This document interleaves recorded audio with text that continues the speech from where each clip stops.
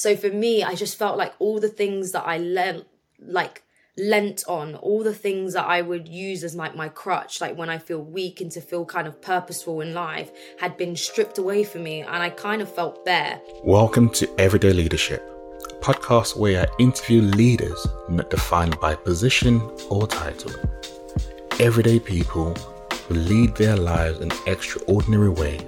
And on this podcast, they share their stories, their life lessons and practical tools, in the hope that it will inspire everyday people like you and me to realize we are everyday leaders.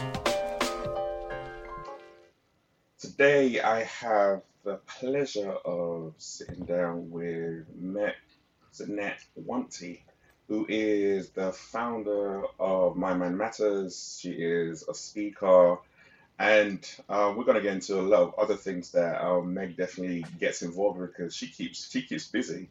How are you doing, Meg?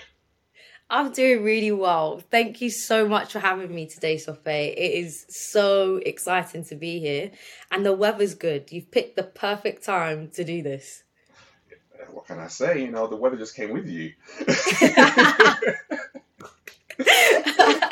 And as we record this, go on. I can't deny that. Look at the breath of fresh. My house is sunny. I'm sunny. We're in the colours of the sun. So I completely agree. As we're recording this right now, Boris recently announced the changes to lockdown, which we're coming out of over the next 3 or 4 months or whatever. And it's just interesting to find out how has your lockdown journey been from the start, the middle, and I'm going to call this the end. I'm speaking in hope and speaking in faith, the end. As we come towards the end, how's that whole journey been for you? Wow. Okay. So we're approaching a year since we went into the first lockdown. So lockdown point 1. And for me, unlike a lot of people where things kind of stopped, for us in the company, things were they went from like 0 to 100 real quick. And as anyone knows, if you had a company, there was just so much uncertainty and a lot of things that needed to change. And I remember we called like an emergency meeting with the team to say, with our board and everything, and I said, okay, we're literally going to have to stop what we're doing and transform right now. So we had to completely change our business model, where My Mind Matters 2 was this sort of innovation hub, research and development consultancy for mental health for young people, where we used to go into schools and universities and corporate companies to deliver these workshops and teach people what mental health and mental illness is and how you can become the best version of yourself. We were like, well, everything is closed now. What can we do? So instead of trying to hold on to what we know, we let go of that and stepped into the unknown. And I feel like that's a representation of what was going on in my own life. And for me, I was so used to being busy. I kind of said to you about how much I travel. Like I travel so many times a year, like with work, with family, with friends. Like traveling is my hobby. That is what. So if anyone asks, like, what do you do for fun? Mine is traveling 100%. So for me, I just felt like all the things that I lent on, all the things that I would use as my crutch, like when I feel weak and to feel kind of purposeful in life, had been stripped away from me, and I kind of felt bare. And the way that I describe it is almost like clothes. When you are, turning inside out a top or some trousers and you see the hem and the stitching, all the things that are not pretty, I felt like that's what happened to me during lockdown. Lockdown was like this big reveal, this big reverse. All the things that were on inside of me, they came all out with a magnifying glass. I realized that I wasn't fulfilled. I realized like I was concentrating too much on what could be seen on the surface. I realized that I relied so much on having control over everything. And as a Christian, mate, I know God has control, but even in my life, there was some level of like arrogance in terms like, I'm going to go for these things. I'm in control. And the carpet got swept under me and I had to change. And I think something that was really big at the moment in this particular season, and I can't believe it's taken me this long to realize like what the word was, but God gave me a word and it was about metamorphosis. And I feel like this next season I'm going into, we are in February approaching March, and and we're heading into spring. The weather is getting brighter. The days are getting longer. Things feel different. There is a new tide coming, right? And for me, I felt like I also need to change with the season. I think a lot of us realize that we need to change but don't want to. Either it's fear, it's this control, or the unknown. And I've been really looking into sort of caterpillars and the science kind of behind them. And that's why Metamorphosis is like sort of really important to me, because caterpillars go through stages, right? They go from a caterpillar, they go into their cocoon and they become a butterfly. But no one sees what happens underneath that cocoon. Like, there is a huge transformation, a lot of energy that needs to be done, but no one sees it. And I think for myself in change and, evolving and becoming who I need to be, I think I'm so used to seeing people go from the caterpillar to the butterfly and not seeing that transformation in between. So for me, lockdown was that transformation in between. You couldn't see a lot of the things on the surface, but so many things were being stripped away from me, some of the things that weren't necessary. And I think what I'm starting to realize and embrace about change is that even though the caterpillar isn't necessarily present in the same way that it was before when it becomes a butterfly, that same caterpillar is there. There's a reminiscence of it. The foundations of what makes it who it is partly there. And I was just like, Meg, just because you're changing and evolving, just because there's this tension and, you're feeling a bit lost and your identity feels like it's kind of, you don't really know what it is. It feels very misconstrued and feels kind of thrown out into something that you just can't attain right now. It's okay. It's part of the process. And I realized that sometimes we, as human beings, we constantly feel like we need to be doing things, but we've never been human beings. We're not human doings, we're human beings, which means, living and being present and just going with the seasons. And I realized, like, especially when we can learn a lot about nature. Every time I look out, and I think this is what lockdown told me, like going on walks, looking out more, plugging off from social media and plugging into the world. That's my challenge. And that's been my thing that I've been looking into. But you realize that seasons change. And, if the world was supposed to stay the same, there would be no such things as seasons. And yet I personally, and probably many of us, feel like we should not change, like there's no room for change. And if we can just take something from the physical world and what's happening naturally, we can embrace it a lot more. So in a long story short, lockdown forced me to deal with my insecurities. A lot of the things that I had been hiding with success, accolades, my business, the public talks, being busy all the time. Like, my definition of being successful was busy. If you had too many things to do, if you were doing like multiple different things, you were in this pot, that pot, that pot, that pot, that's you being successful. That's you being productive. That's you getting somewhere. When actually, like we can learn from the caterpillar, just because there's no movement on the outside doesn't mean there's things not happening. Doesn't mean that it's not working towards its purpose.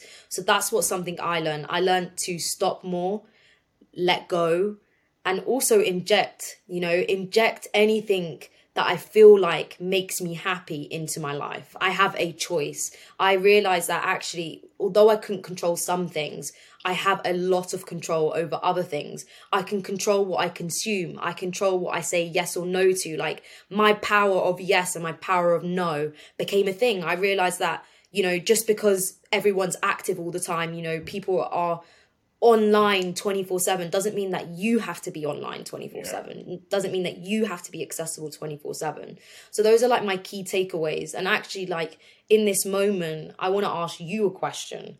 I want to ask you, how did lockdown change your life? How did lockdown change some of your mindset? Because this is the thing that I love to hear the most. Like, what have people learned?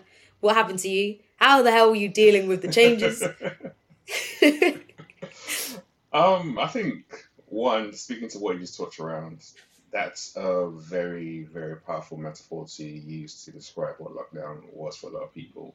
I think we all did go into a cocoon, and for some of us, it stopped us and stripped away the busyness and the noise, in a sense, that we've used to hide from those voices and those thoughts that we really need to sit with ourselves.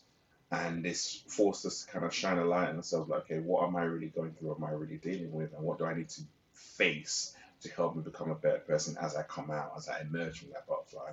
And that's something that I I normally do on a regular basis, but during this period especially, I did a lot of soul searching in a sense. At that Mm. point in time, I had, when we went into lockdown, I had two companies, and one was just emerging, and one was already going and successful. And the one that was just emerging, there were a lot of plans I had, things lined up, and that just completely stopped for a minute. And when that stopped, I thought that was a sign for me to actually let go of that business and focus on the one that was doing really, really well. It turned out to be the opposite. So during that whole lockdown period, it turned out for me it was actually the one that you're just it's going to take you the most effort, it's going to take you the more time to push, is the one that you get value from the most. It's the one that Wow. makes you come alive. It's the one that you can add so much more to the lives of other people and make the changes you really want to make. So you need to let go of this safety. And bear in mind, when lockdown, people are losing their jobs and all that kind of stuff, and I'm still thriving from a financial perspective. But I just felt for me, again, I'm Christian as well, I felt God saying, you need to let go of that and just trust me that, yes, it's going to be a lot harder and a lot more difficult, but in the long term, it's going to be a lot more rewarding. And that's kind of what I went through from a business standpoint. From a personal standpoint, for me, it was all about just enjoying time with my family and being grateful. Mm. Like spending time on a day-to-day basis every day, eating together, talking together, sharing together. We had gratitude jars, playing games on a regular basis, and just having fun. Like the house was a bit of a madness. The kids were doing all sorts of stuff, all sorts of games, and then we just kind of leaned into it. So it was great from a personal perspective, and from a business perspective, I just had to shift things. But I think for me, it's back to what you said. It's you can't control the outside. I couldn't control COVID-19. I couldn't control what the government was doing, whether I agree with it or not. But I could control myself.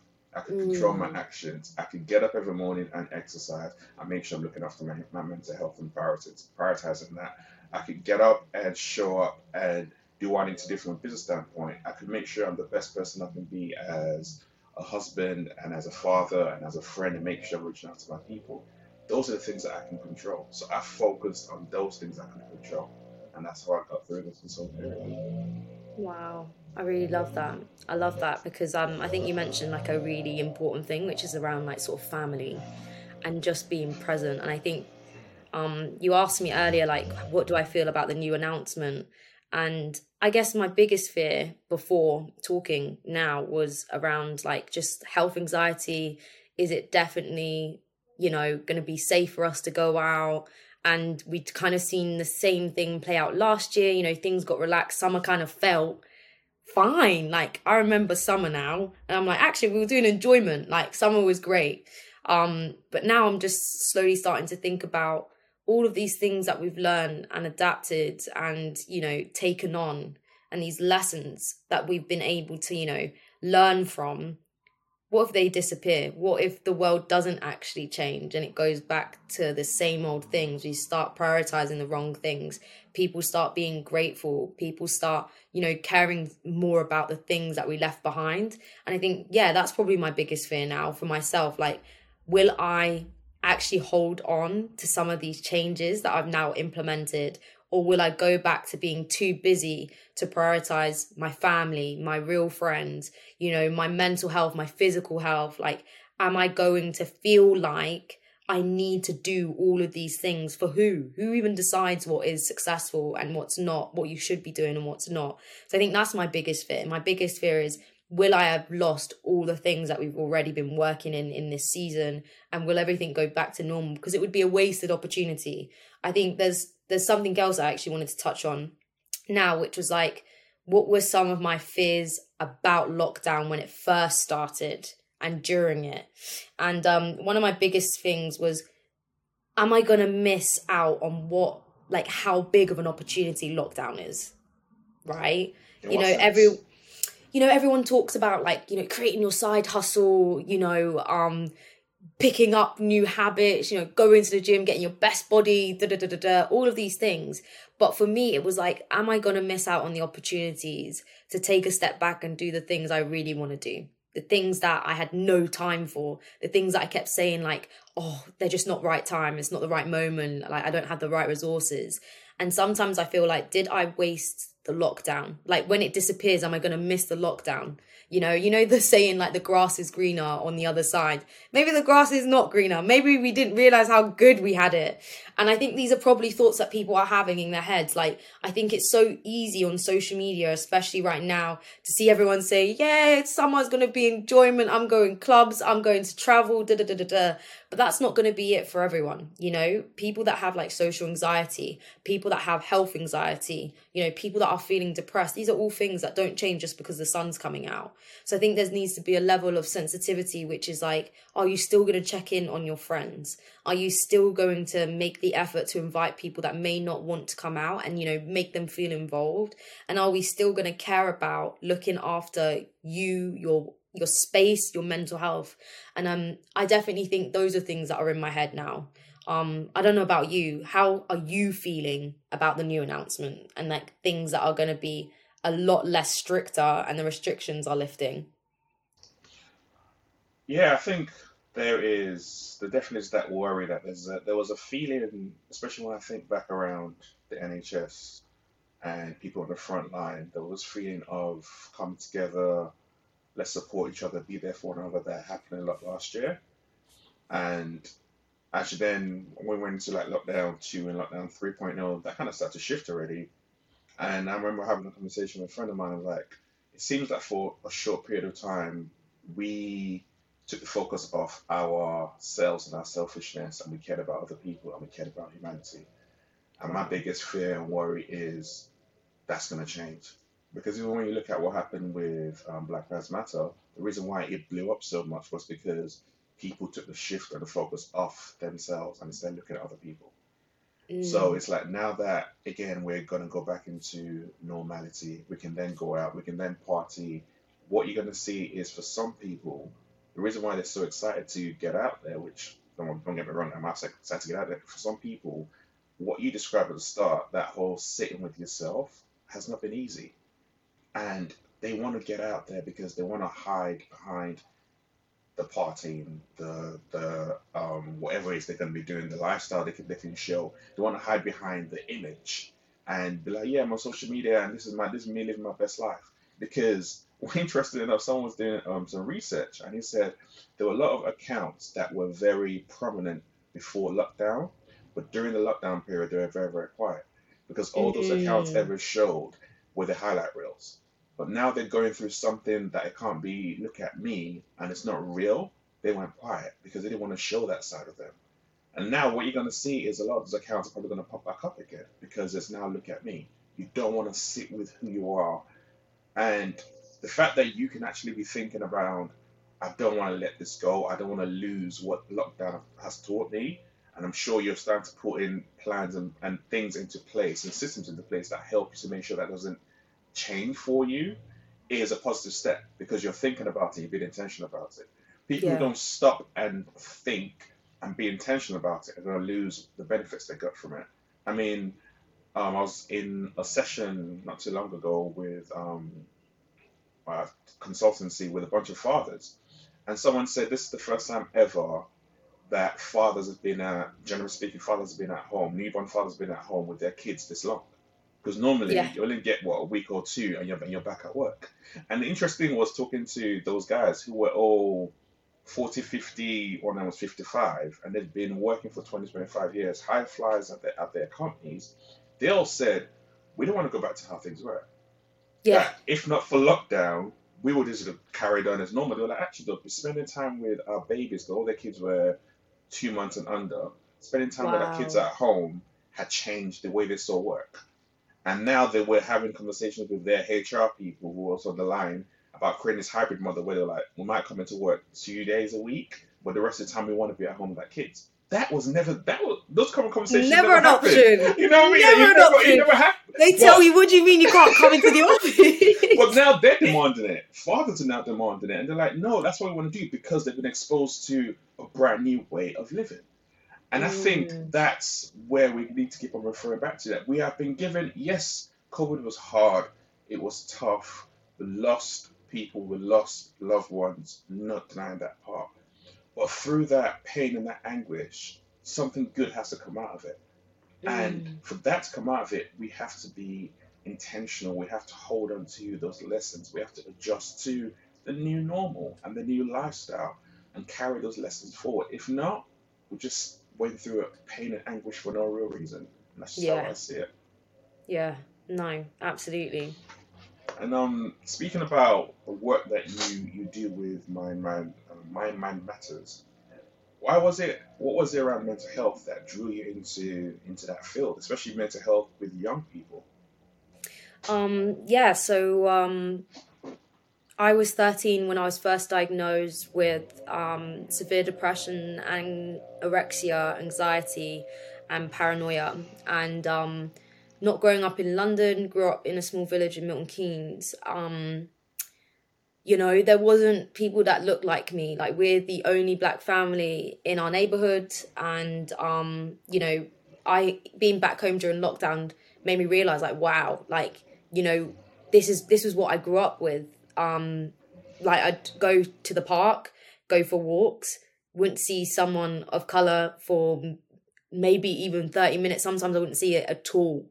So, like, it was very, very clear that I was different. And I think because I hadn't really seen mental health representation, particularly around eating disorders and like being anorexic in the black community, like everything I read, all the people that spoke about eating disorders, everyone that spoke about depression, anxiety were all white. So I thought there must be something wrong with me. Is it because we live in this area? Like it's just like flooded in. But I just felt so different. Like, excuse the pun, but I genuinely felt like the black sheep. Like everything was zooming in on me. And sadly, I had my first suicide attempt at the age of 14. And I had my second at the age of 16.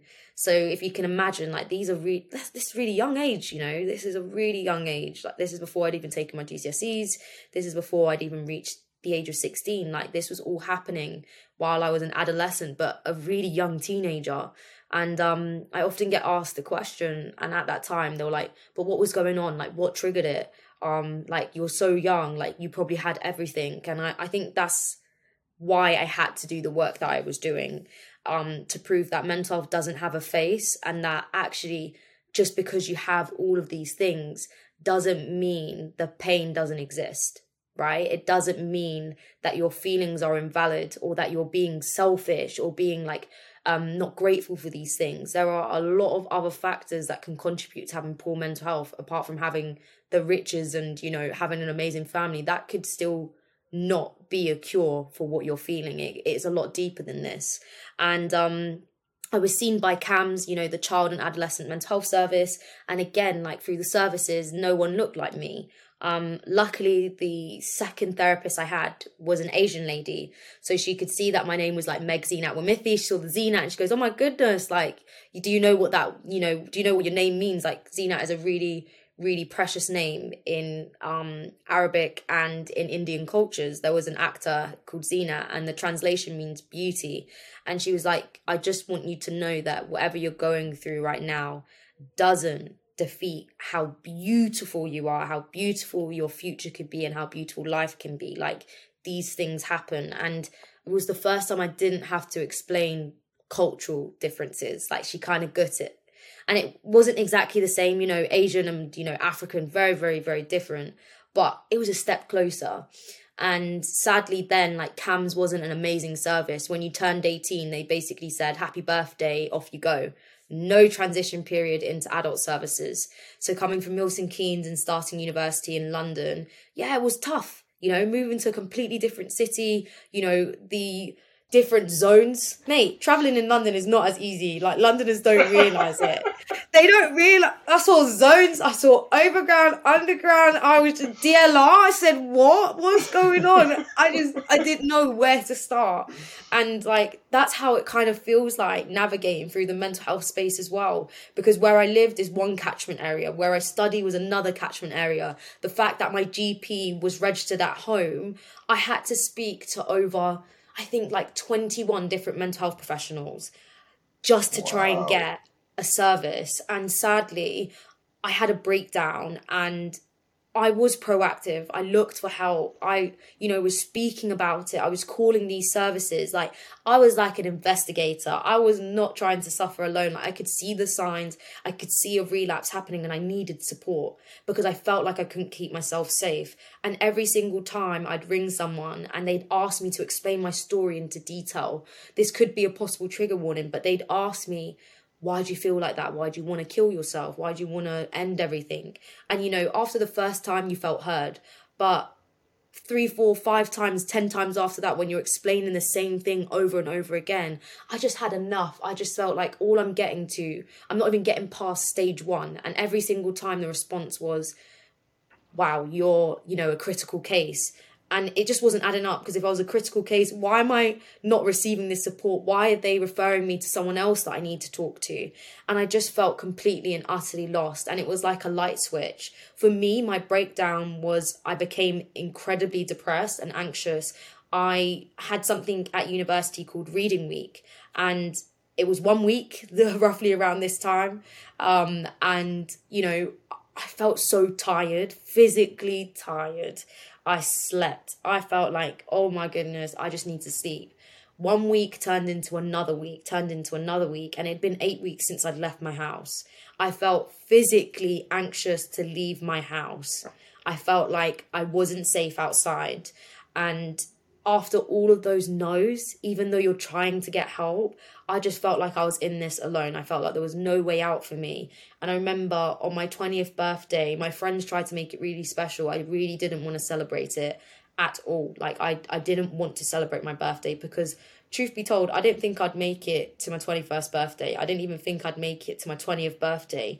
And I instantly woke up feeling miserable, and I said, right, my friends are coming. They've just told me that they're going to be at my house in 30 minutes. I need to put some makeup on and get out. And it's the first time I'd stepped out in weeks. And, from the moment I got out, I felt like just an empty shell. There wasn't Meg. I was completely disassociated the whole day. They were taking pictures, and like my friend had bought really cool camera. She was taking pictures. And when I look back at those pictures, you can see how miserable I was. Even though there was a smile, like when you look closely, I'd lost so much weight. And even behind the makeup, you could see how sunken my eyes were and everything. And I look back on that and I'm like, on the surface, everyone probably saw, a smile, like really cool photo for my birthday. Like it looked really sweet. But inside I was dying, and probably no one realised that after I'd gone out for sort of breakfast with my friends, I felt like everything else in the world was sped up. When you watch a film and I was on slow motion, like everything was moving so quickly. And instantly I knew in that moment that was the day that I was going to try and take my life. And sadly, on my 20th birthday, after that sort of morning, I tried to end it all. And I thought this was the time that I genuinely didn't think I was going to survive this suicide attempt at all. I thought that was going to be it for me. And then when it was happening, and what happened is, like, in my flat building, there's like a rooftop, which I tried to jump off. The security guard came just before it happened and grabbed me. And at this point, I wasn't a Christian. And I genuinely now know that that is only God. Because, listen, if I'm trying to take my life, why are you trying to save me? There must have been something more that was needed. And I instantly fell to the ground crying. And that was the first time I'd felt something in a while. You?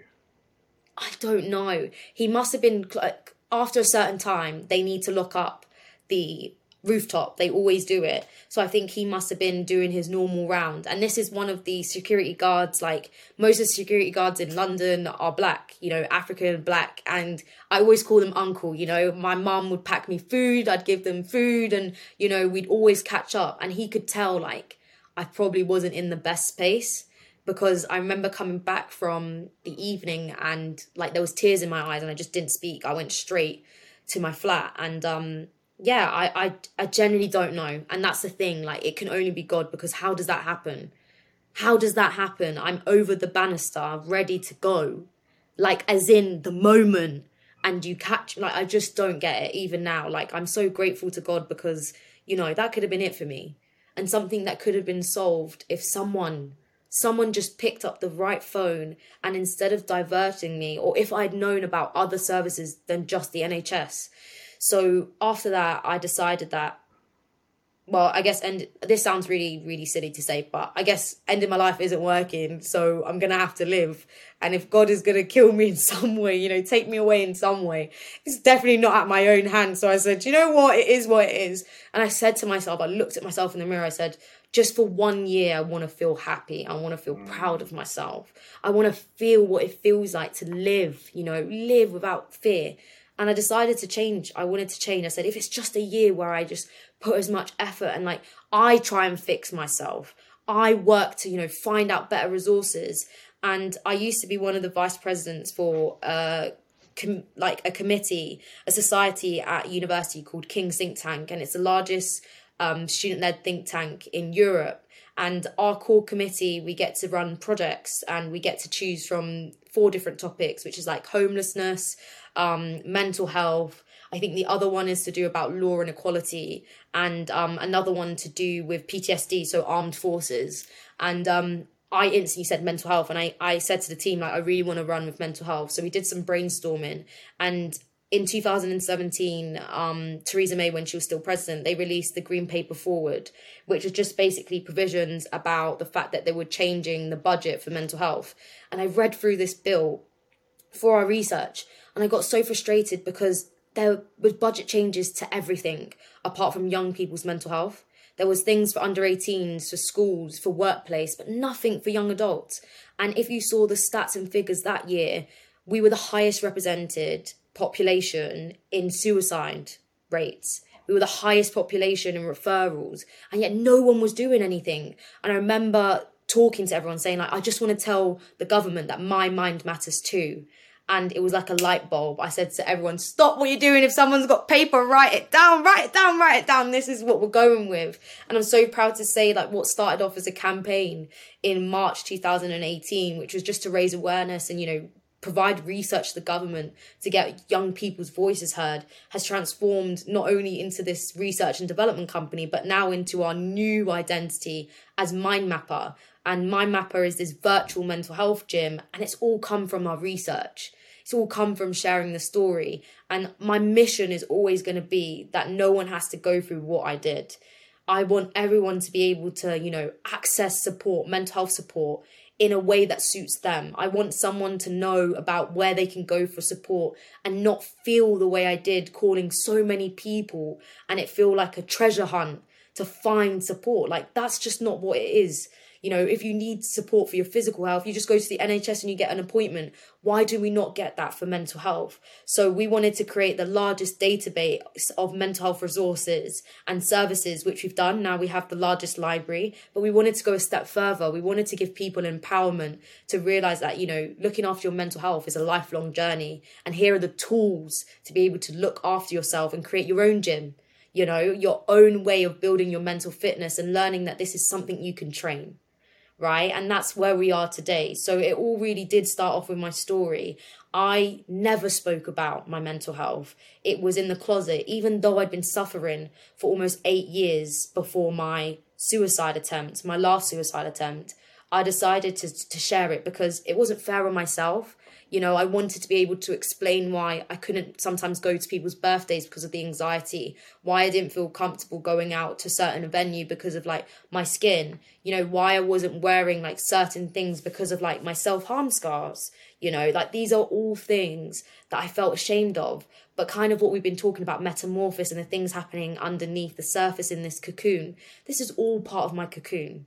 This is all part of my identity. And I think at the time of where I am now, where I'm lacking a lot of self-confidence and sort of self-esteem and kind of that willingness to understand that I've got so far already, these are all reminders that that Meg who was 13, who was completely lost, is still with me today, but she's grown.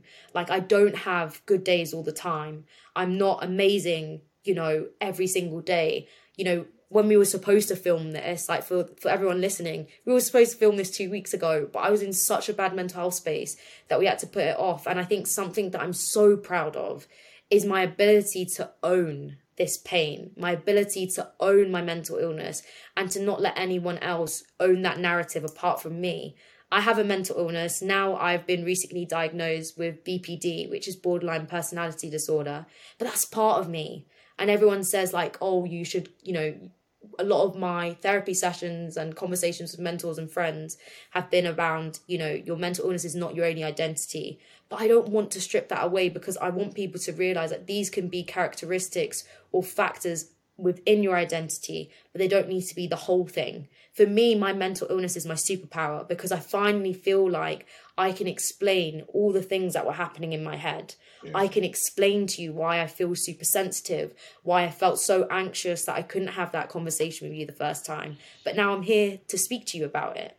And I think that's a big deal. So if there's anything that, why I'm doing this mental health is so that people can realize that, your mental health, your mental illness, this pain, this trauma can be your superpower. I want to be able to redefine vulnerability into strength and make people realize that being a human being living through this and being a real person and a real super figure, a real change maker is what the world needs. People don't want to see just the before and after. Let's get comfortable with the in-between.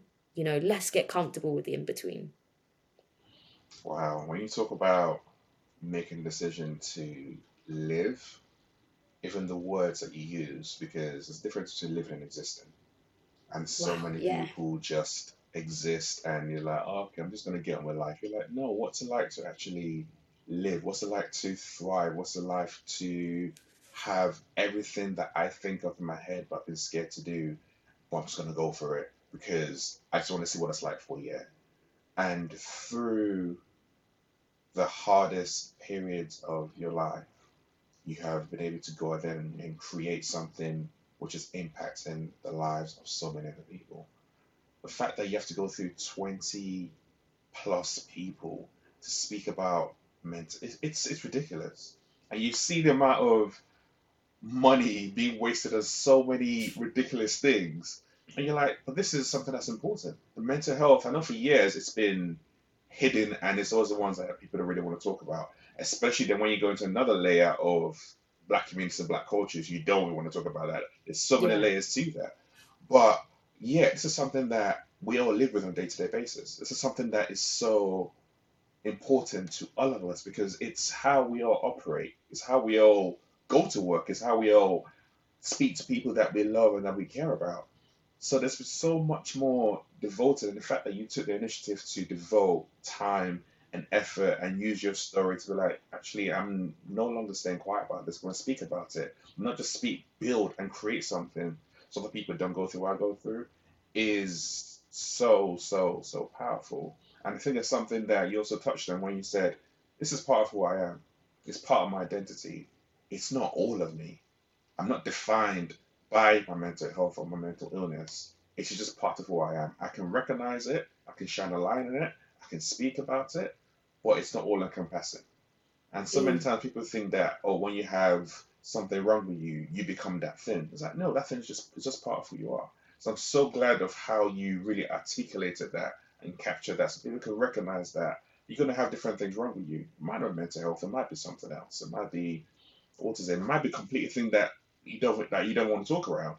But it's okay to shine a light on it. It's okay to talk about it. It's okay to recognize it. It's okay to get help about it. But it does not have to define who you are. Society doesn't have to define who you are. Because like you said, you've gone on to then create something that's massive. You've gone on to create a career. You've gone on to create and do so many numerous things. You haven't let it pigeonhole you or stop you from becoming who you really need to be. Thank you. Nah, thank you. That really does mean a lot. And I was just thinking about just other things that have really changed for me. One thing that I think is really important is being able to change your environment. Everyone talks about wanting to be a change maker, wanting to be someone who's going to lead the world, Fortune 500 company, But I think that we have several different worlds. So we have the world out there, then you have your own personal world. And I think this is something that's become super apparent with COVID-19. And I said, I want to be able to change my world, my common people that I see on a daily basis. And if I can help just one person, that's enough. And like seeing how much it's influenced my family, my friends, like teams that I build, like everything has a mental health narrative. And for me, something so simple has been the way we talk about it. So my family have been amazing through it. And I think one thing I want everyone to realize is, you know, just because your culture may seem very stigmatized towards it, doesn't mean your family will be. There's just a level of processing. You know, this is very, very new to a lot of the generations, but that doesn't mean that they won't love you and won't be there to support you. Because, you know, my family are from an African background, but they have been the best support network in the world. And the more open I am with them and the more I bring them on this journey, you know, I'm just so lucky, so fortunate to be able to, you know, have a safe space where people just get me and will love me unconditionally. And like, it's so nice to be able to talk to my family and, you know, even my grandparents, you know, about the fact that I'm on meds, you know, I'm eating better. Like, we have catch-ups every week, and my granny always asks, how are we doing this week? How's your mental health? You know, like on a scale of 1 to 10. Like, it's something I started with my friends to be able to articulate maybe what was going on. I'd talk about my mental health on a scale in terms of number.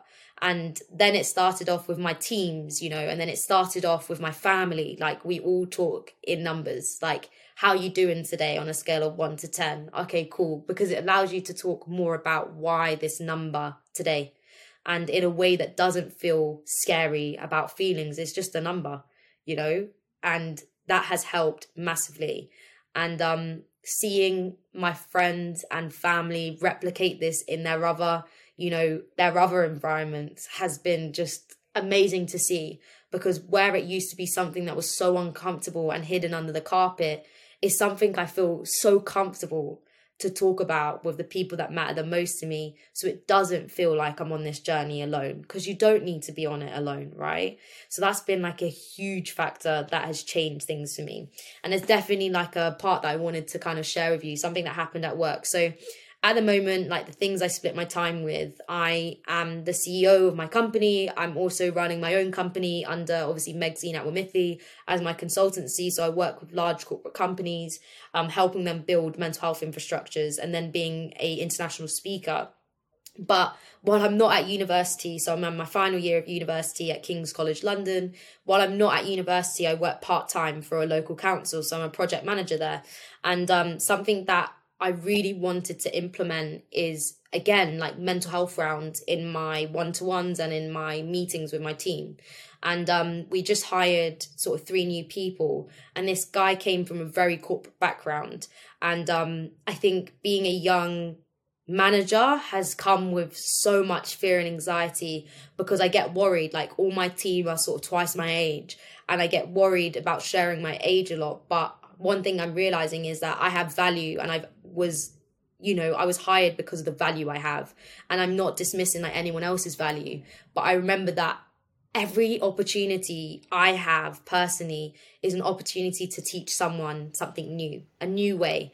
And this guy was being very, very difficult. Like, I mean, he was cutting people off. He was really snappy. He was sticking it on people. And I was like, bro, this is your first meeting. You've only just started. This is wild. And my team is filled with a lot of volunteers that are, you know, haven't been, you know, in work for years. They've had mental breakdowns. They've struggled like with significant mental illnesses and mental health challenges. So I've worked for 8 months to build this team to be confident. They lead sessions, you know, they lead presentations in our meetings. This has been a huge step. And I realized when this person came in, like how much of a virus they were.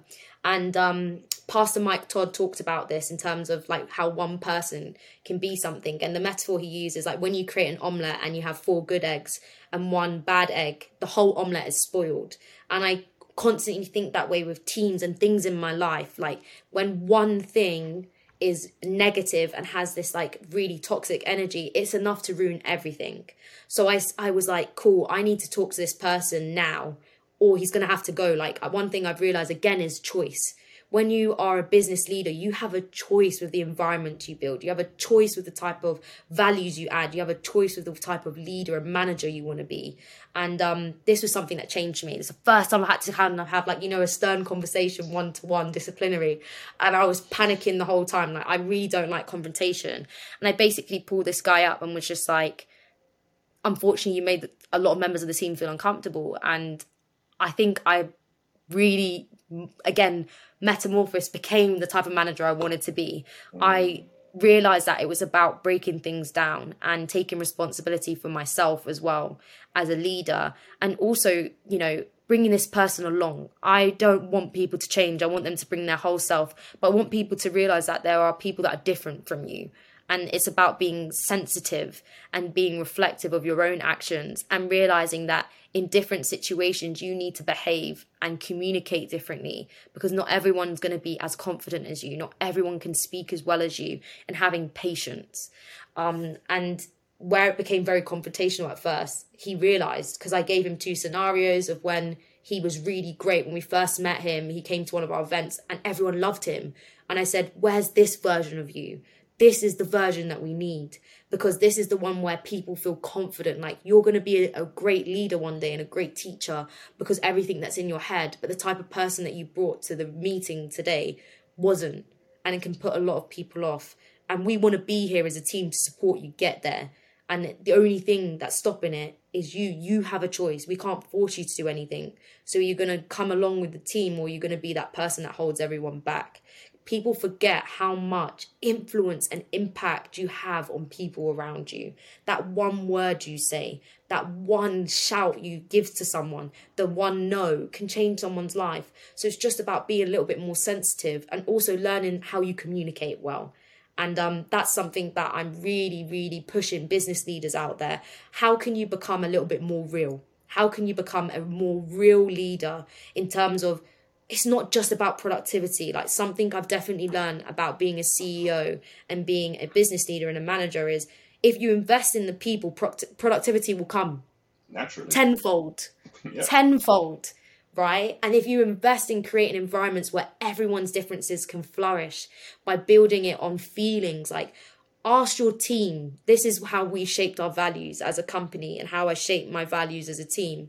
I asked every individual person, how do you want to feel like when you come into the office every day? When you come into work, how do you want to feel? And then I built values on that. People said they wanted to feel inspired. People said they wanted to feel safe. People wanted to say that they wanted to learn something new every day. And I was like, okay, cool. How can we shape this as part of our core machine as a company, as a team, as a mission? And that's completely transformed, because everyone feels comfortable to say, do you know what? My mental health today is not the one. But they come to the meetings every time. People still show up because they realize this is a space where they can fall and feel like they can be catched by everyone else around them. They can feel caught by their team. So that's just definitely something I kind of wanted to share, because I think, you know, we're going back to, you know, a normality in the way that we probably knew before. But these are some lessons that everyone can take on. Like, how can you shape your environment to be more mentally health friendly? And it's something so simple, by being vulnerable yourself, but opening up the space. Stop putting it in this cocoon where no one gets to see or speak about how they truly feel. Let's open it up and again, talk about the in-between. Yeah, authentic leadership is something that is personal to me. It's how I teach, it's how I coach my clients, because people get to see the real you and the transparent you, and that's who they want to get to know. That's who they want to work for. That's who they want to show up for on a day-to-day basis. And it's not always easy to do, but it's just because it's not easy doesn't mean it's not the right thing to do. And one thing, even this whole period has definitely shown that people, like prior to this, we had a separation of work is here, home is here, that was it. Now everything's coming blurred together. And now people want to keep that identity of work and life. But then if you're having work and life together, you also then need to then go another step further and be like, who is that real person? Who's the person behind that work and life? Which means breaking things down, which means getting to know people on a deeper level and actually building meaningful relationships. And I'm glad how you described how you've modeled that within your organization. Also something you touched on as well around giving feedback. And when you give that person the feedback, you were able to give him clear examples to be like, this is who we want, this is who you were, this is what people saw, and this is who you are right now. But it makes such a massive difference because so often people get feedback and be like, you're bad at this, you're bad at that, and you need to I don't fix get up. it. But it's Yeah. like he's like, what's the comparison? What am I trying to aspire to? There's nothing whatsoever. You see that happen to, I'm like, that's rubbish feedback. You might as well just shut up. Like, because you haven't helped anyone, just confuse the situation. But by being able to be like, actually, there's two different sides. Here's the good one. Here's what we want to see. Here's why we want to see it. Here's the bad one. Here's the impact it has on other people. You can Yeah. then get people to then think through both models. But also, I've also seen people then start to share like, actually, the reason why I was like this was because of X. Now I'm like this because of Y, because I'm going through stuff. And I've seen even that in feedback sessions break down barriers and break down people to be able to open up a lot more, which automatically gets them back to where you want them to be, but also builds the relationship, which is what you're really trying to do in the first place. So I'm actually curious to understand from your perspective, how do you define leadership? Do you know what? I think this is a good question because I think I would always have an answer to this. Always, always, always, always. I'd be like, oh, to me, leadership means this. But I think for the first time in this season that I'm in, I can't tell you. I'm learning. And the things that I'm learning about is leadership is winning from the back.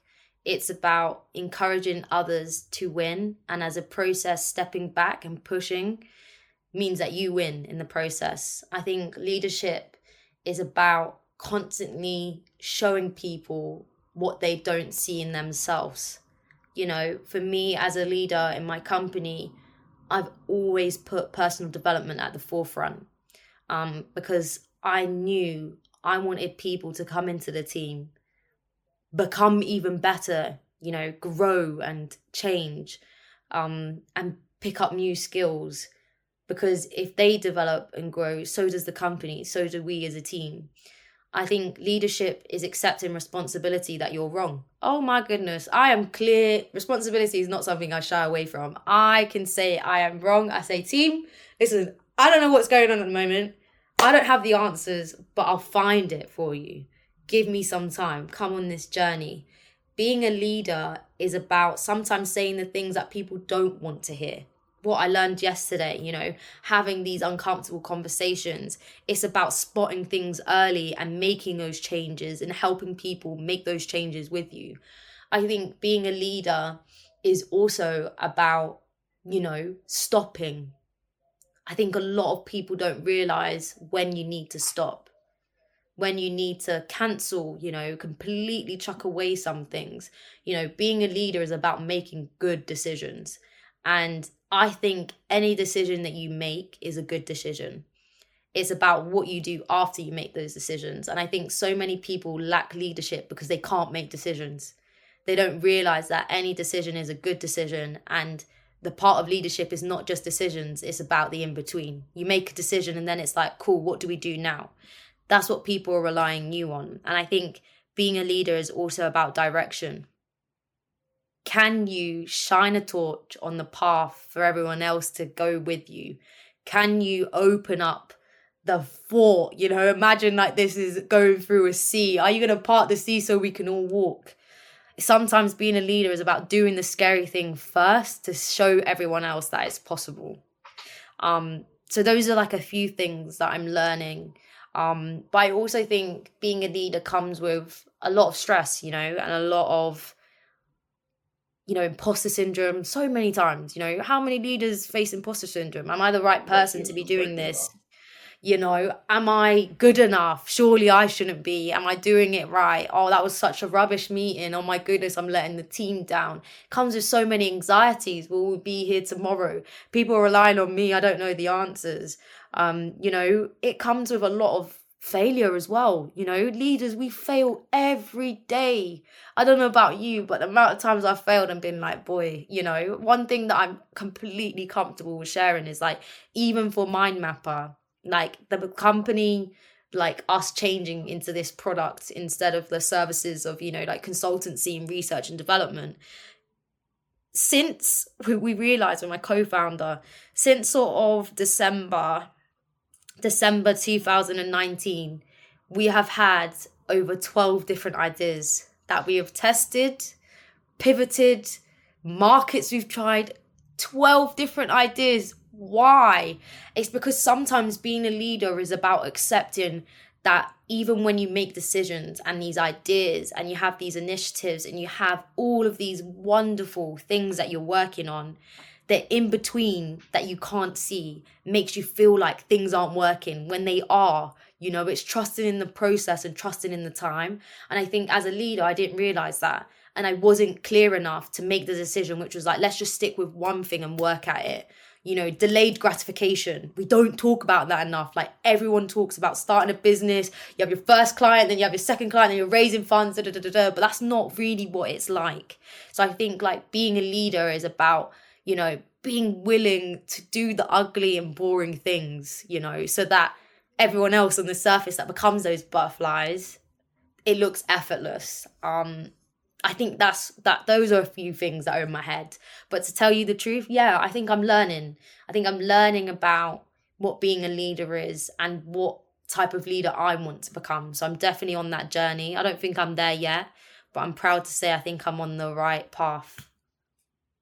I love that breakdown of saying, I don't know, but yeah, here's a list.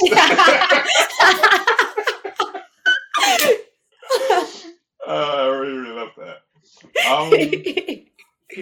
It's my final question is going to be, what is the one thing that you wish you were asked, but you never asked? Mate. Whoa, I don't think I've ever been asked that question. No way. I've definitely never been asked that question. My goodness. What is the one thing I haven't been asked that I wish I was asked? Yeah. What did I used to want to be growing up? I think that's a question. Like, how have things changed for me? Like, what did I think I was going to become? I think too often people focus so much on the future and don't take time to process the past. And that's why so many of us, it's almost like, this is a bit too graphic, but let me use this metaphor. You know, when like you are slaughtering a chicken and the head comes off, but it's still walking random, like it's still got some life into it. I feel like so many of us are doing that, like just aimlessly just running around in this frantic mess that we call life because we haven't processed a lot of the things from our past. This DNA, this caterpillar, we're stopping from going into the cocoon, you know? And I think that's a question. I think... What's the answer? I knew you were going to ask me that. But I wanted the suspense. I was like, is he going to ask me? Is he going to ask me or not? I think there's two things. I speak about this so much. Like something I'm so passionate about is science. Like I used to be a big science head, like talented and gifted, you know, working maybe 3 academic years before my age, coming into sort of secondary school and already doing GCSE and A-level papers, which I really thank my family for, like a lot of home tutoring. But science was something that just amazed me because I think there was so many things that we hadn't learnt yet. And something I really wanted to be was an astrophysicist. I wanted to be an astronaut. I was like, I'm definitely going to be the first person on Mars. I think there's so much life out there. I think we can transform. I think I could save the world in terms of global warming and figuring out how we look after our, you know, our Earth the way we should be. And I want to talk about this because I think something I'm really passionate about is also education. And I think teachers don't realise how much of an impact that they can have on a child's life. Being talented and gifted in my school, where there's not a lot of Black people, if there are any, was really difficult. I felt like my school didn't really know what to do with me. And when I used to say all these things, they would be like, are you sure? And I even remember one family member said to me, they were like, you might not want to go into astrophysics or being an astronaut because there's a very, very small likelihood that you would ever be. And it just put me off entirely. And I think that's probably one thing that could have shaped my whole life And if it wasn't astrophysics, I wanted to be a neurosurgeon. Like, medicine was it for me. And it's so funny that I say this. And the reason I wanted this question asked is because on Facebook, if anyone ever even uses Facebook anymore, but Facebook, they had, you know, your memories, and a memory from about sort of 7 to 10 years ago, where people used to do the like for a like, or, you know, like for what I think you're going to become, or, you know, like what I like about you. I don't know what it was. And it was on my wall, and it was like 3 people that didn't like for me. And one of my old best friends must have wrote on my wall, one day you're going to save the world. You're going to become a fantastic surgeon or doctor who's going to save so many lives. And it's funny because that was the thing I loved. Like, medicine is something I loved, but I think the negative words of, you know, everyone around me and this noise, you know, so often we have noise. And again, a metaphor I'd love to use, you know, on a radio, when you're tuning and all that noise, you have to kind of get through all the noise to get to the actual radio station that you're looking for. The static nonsense, the buffering. I feel like so many of us don't hear the fine tuning. We hear the buffering, the staticness, the noise. And that's all of the people saying that you can't do this, you shouldn't do this, there's no one that looks like you there. And maybe if I was a little bit more confident, if I was more confident in myself and my abilities, maybe I would have pushed out that noise and focused on the clear sound that I should have been listening to, which was my voice and God's voice. And I just kind of definitely want to challenge all of us today. How can we stop tuning in to the static, the noise, you know, the distractions from everywhere else, and fine tune into our voice? What do we want? What's the center of our being? Because I think that's really important. Like, challenge yourself to get some of that creativity from the past, the things that are now bringing into my life from, you know, wanting to be an astrophysicist or wanting to be a neurosurgeon, is I'm still doing something, but it's not physical health that I was looking at, or it wasn't looking at transforming the world in terms of what we see physically. It's about transforming the world through people, you know, and my science now is mental health. And I'm just really proud to kind of see the old Meg that was super creative and thinking big and wanting to help people, because there's still an element of helping people has become a thread into my life. And it's proud. I'm proud to just watch your journey and watch your rise from where you were to what you're doing right now. And I'm also like, where's this gonna go? Because I know there's so many levels and layers and aspirations and desires that you have.